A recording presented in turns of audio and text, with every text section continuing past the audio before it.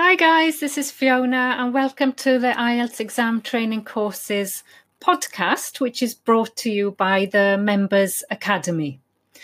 This week I've been really busy with the speaking challenge, which started on November the 1st. It's not too late to join that. In fact, it's never too late to start learning, is it? So do come and join us in the challenge. If you're not sure what it is exactly, it's very, very simple. On Instagram and Facebook every day I post one typical IELTS question for the speaking test, and all you have to do is answer it. You can do it in your own time. There's no pressure to do anything, in fact. But hopefully by being in the group and in the challenge, you'll feel more motivated to get more practice done. A lot of people are already saying how much it has helped them. It's given them a kind of focus. And I've asked people to record themselves. That's a very important part of it. And then to listen back to that recording and make the recording as many times as you want until you're happy with it. If you want to get some feedback or share ideas, I've also suggested that you could post that recording in the Facebook group. The Facebook group is called simply IELTS Speaking Challenge. So come and join us there. People are still quite shy. I don't blame them. But the people who have posted, actually, I've got two very keen members in my Members Academy. So I'd like to say hello to Alimjan and Pau.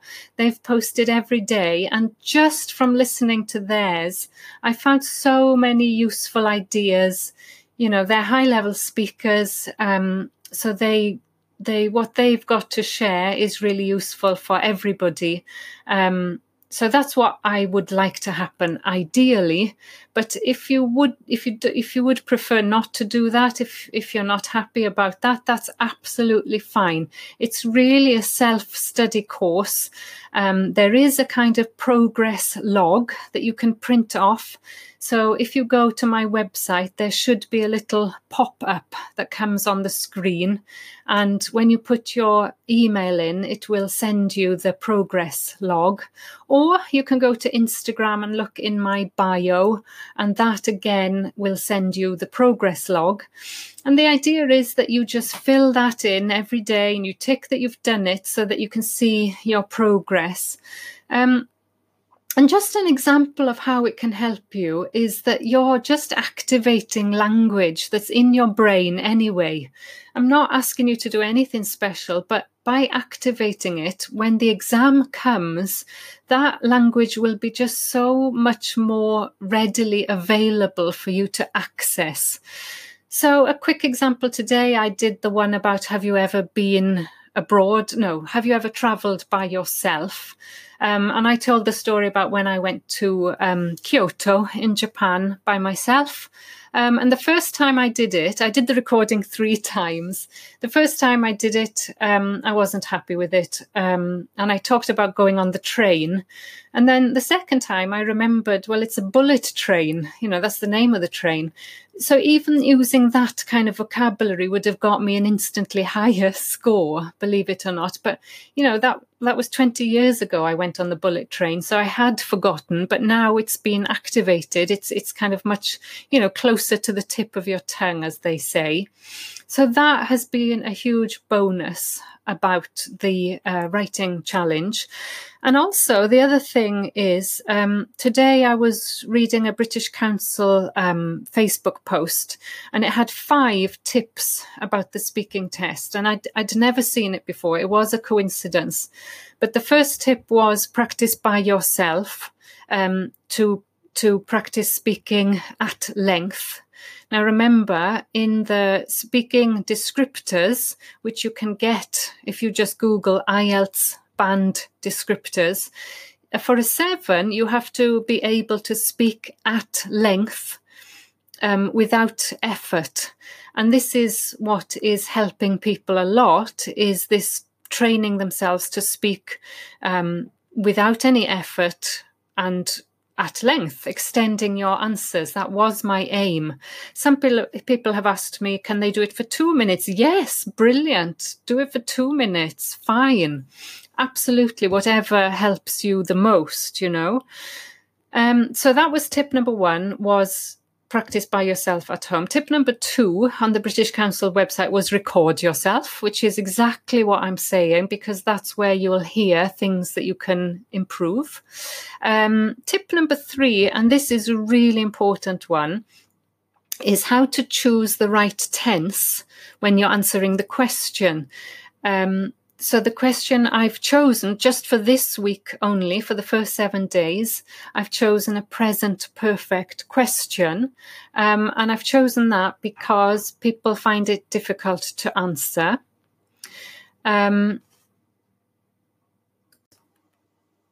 Sorry, I had to stop there. There was a knock on the door. Right. So where was I? I was talking about present perfect. So the question is, you know, have you ever been on holiday by yourself? So, you know, short answer, of course, no, I haven't. So remember to answer the question exactly as you heard it. So have you ever? Yes, I have, or no, I haven't. But we're talking about extending your answers. And so if you've answered a question with yes, I have, or no, I haven't, well, then the tense will depend on what you're going to say next. So you might want to say, I've travelled by myself lots of times, present perfect again. But then if you're going to be specific about a time when you travelled by yourself, of course, that will be past perfect. Past simple, sorry, past simple. Although there is a lot of past perfect that comes into it, I must say. You know, yesterday we had an example of somebody said, I think when they lost their phone, they said they didn't realise that the phone had fallen from their pocket. So anyway, that's a different topic. That's past simple, past perfect. We'll come back to that. So basically, listen to the question very carefully. That will help you decide on the tense when you choose to answer it. Okay, so moving on. Today I'm going to talk about reading, and it's a general training reading. I have actually published this on my website today, so it is there. And I chose it because when I tried it myself, I got 2 of the answers wrong. Was I doing it too fast? I don't know. But when I checked, I actually thought that the book was wrong. But now I can see why it was right and I was wrong. So I thought this would be a really good experience for us. It is general training.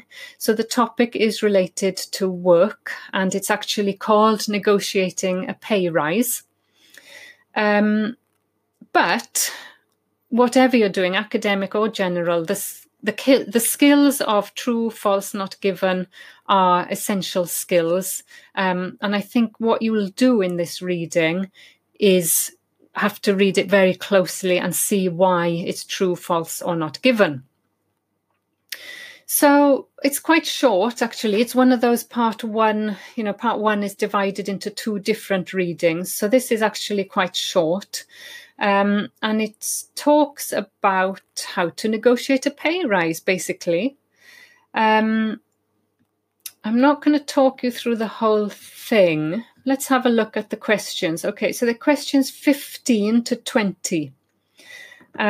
15 says, a mistake equally common across all types of employee is the premature acceptance of the first offer of a pay rise.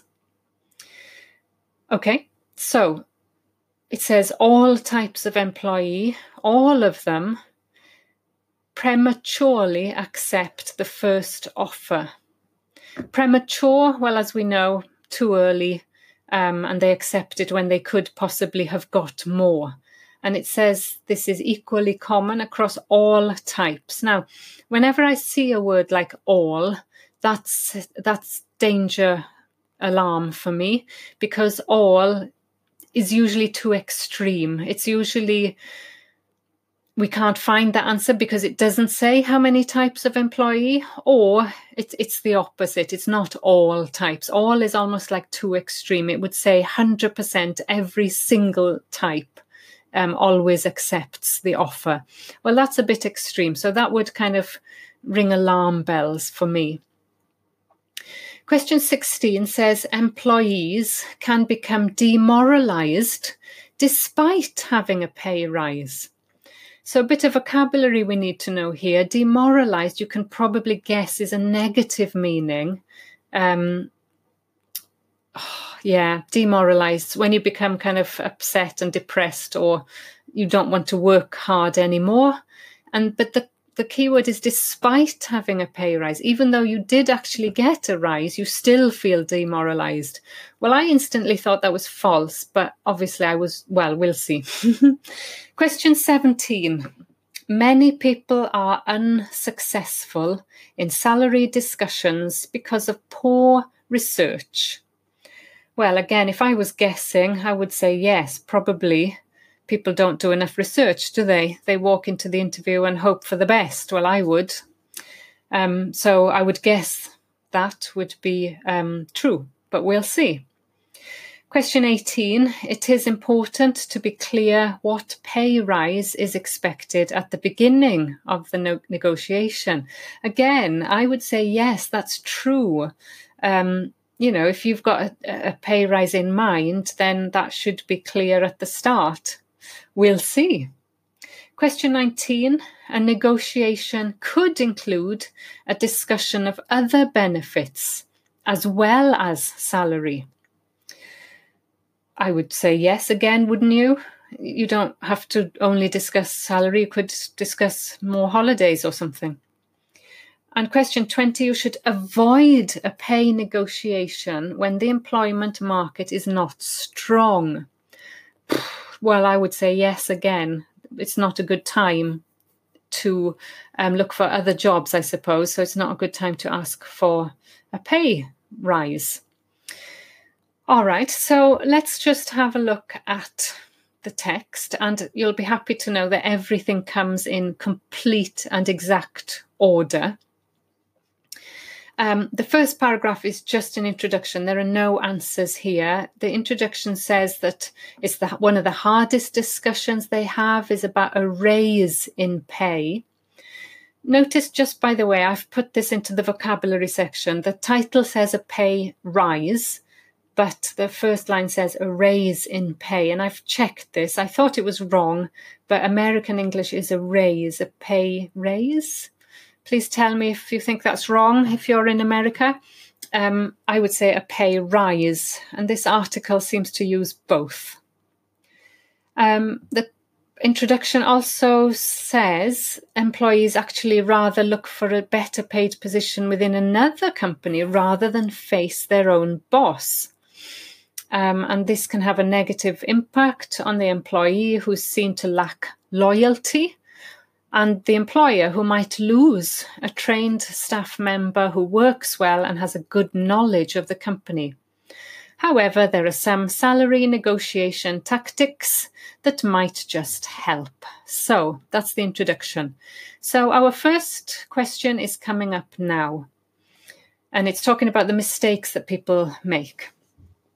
The most common error is when finally gathering the courage to address the situation, many employees simply immediately accept whatever offer is first made. Research shows that younger job seekers and female job seekers often make this mistake, either from not completely understanding the negotiation process or from a dislike or discomfort with the idea of negotiating. Okay, so that was our first question. We wanted to know if this affects all, that was the key word, all types of employees, the premature acceptance of the first offer. Well, it doesn't say it affects all. It says many employees, especially younger job seekers and female, but not all employees. So that question number 1 is false, or question 15, it is false because it only affects many employees and it's only specifically younger ones and female ones, apparently. Okay, question number 2, we were looking for employees can become demoralized despite having a pay rise. So, where does that come? Right, okay. Right. There is, it's in the same paragraph, sorry. There is, of course, the financial aspect of not receiving a higher compensation. But more importantly, this can have a significant effect on motivation and morale and can eventually lead an employee who hastily accepted an inadequate offer to begin to resent both the job and the employer. So we can see there that an employee who accepted an offer, who actually did get a pay rise, would begin to resent the job and the employer. And that is therefore true that employees can become demoralized despite having a pay rise. Even though they got a pay rise, they still feel resentful because they thought it was not enough, inadequate. Question 17, we're looking for that many people are unsuccessful because of poor research. Now here there is a trick. The text says, one of the key factors in a successful salary negotiation is research and preparation. So it does say, yes, it's a key factor, but it does not say that many people are unsuccessful because of poor research. We don't know. Again, we've got this quantity, many people, but in the text, there's no mention of how many people are unsuccessful. So the answer is not given. Question 18 says, it is important to be clear what pay rise is expected at the beginning. So again, we go down through the paragraphs. Where does it say? Okay. So if we go down through the paragraphs, it says, also, if possible, the actual figure aimed for in the negotiation should not be revealed until the last possible moment, giving as much flexibility as possible. Immediately blurting out a figure, it then becomes clear the company will not meet, puts both the employer and the employee in an uncomfortable position. So there you go. The advice says that you should not be clear at the beginning. The actual figure should not be revealed until the last possible moment. So question 18 is false. Question 19 says a negotiation could include a discussion of other benefits as well as salary. So it says there are 2 points to consider at this juncture. A raise can also come in the form of other benefits, such as better health cover. So if the money offered is low, think about discussing the perks of the job. So there you go. Yes, the perks, synonym for benefits. A raise can also come in the form of other benefits. It's got the exact word there, and it also gives you an example of health cover, and it mentions talking about the perks. So the answer for 19 is true. Last one, question 20 says you should avoid a pay negotiation when the employment market is not strong. So let's see what it says about the employment market. It says, the second point is that you have to be realistic. If the job market is low and the company is not having a particularly outstanding year, you may have to accept a lower offer. However, if this is the case, it is common to request a review of the salary at a time in the not too distant future. So there's nothing about the fact that you should avoid a negotiation. In fact, it doesn't, it just says be realistic. It doesn't mention anything about when the employment market is not strong. It does not say that. So the answer for 20 is not given. Okay, so I would just like to have a quick look at some of the vocabulary from there, which I've added at the bottom of the lesson on my website. And it just says, okay, we've talked about raise and rise. So as nouns, apparently they are the same in British and American English. The difference is in the verb. So, for example, you say, and this is what I tell my students to remember, the sun rises in the east. It gets up by itself. It doesn't rise something else. It gets up. So I put a little sun picture on the I for rise. Then I say, okay, everybody raise your hand. If you know the answer, you get this in the IELTS test. It says, if you have a problem, please raise your hand. So raise, you raise something which is transitive. It does not need a direct object. Okay, so how did you find that? If you did the lesson on my website, please leave a comment. Did you get tricked? Did you get all the answers? What did you find difficult? What did you find easy?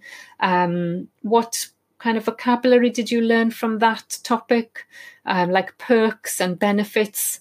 And maybe tell us something. Have you ever asked for a pay rise in your job? How did it go? Was it successful? Have you got any advice? All right. So that's it for today. Thanks. But please do come and join us in the speaking challenge. It's been really useful and really helping people, and we want your input too. Okay, that's it for now. Thanks a lot. See you on Wednesday. Bye-bye. Bye.